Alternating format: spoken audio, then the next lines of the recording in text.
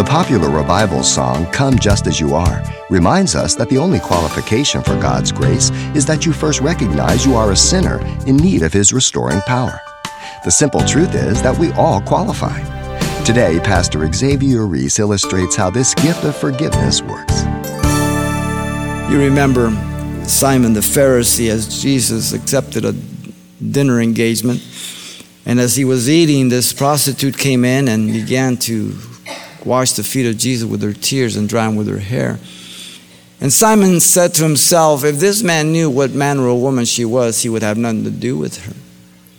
Jesus, reading his thoughts, says, Simon, I have someone to say to you. He says, say on, master.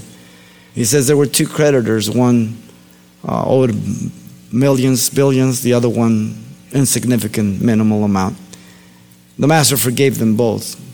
Who will love the most? Very smugly, Simon says, well, the one who is forgiven the most. He says, you see this woman? She has been forgiven much, so she loves much.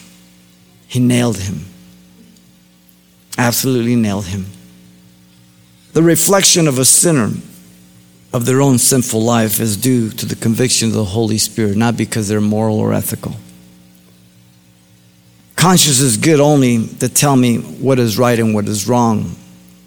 But I learned to use it to excuse and to justify myself. Romans 2:15 tells me that.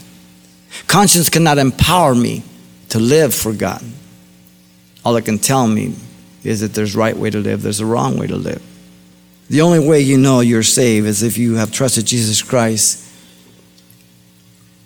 based on His righteousness, what He did for you. And you've asked Him to forgive you your sins, which are first against Him, then against others. And He has cast them as far as East is the west, buried in the deepest ocean. He has called you His son and His daughter. And now you no longer practice and live in sin.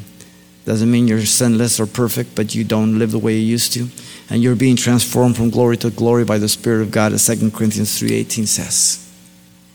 You know whether you're saved or not. Doesn't matter what anybody else thinks.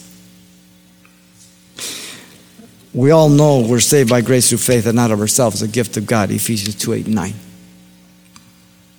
We all are to regard no one after the flesh. That means the way they used to be.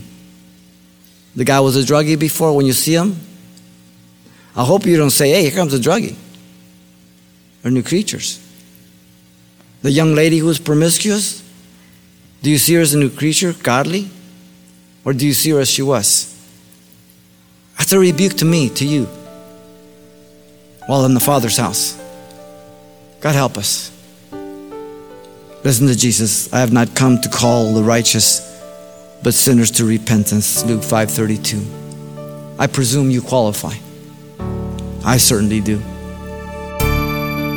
You've been listening to Simple Truths with Pastor Xavier Reese, a daily devotional of the enriching and precious truths found in God's Word. Hear this program again by following the radio listings link at CalvaryChapelPasadena.com. The studies you hear on Simple Truths are also available on CD. Give us a call at 800-651-8352 for information on how to receive a copy.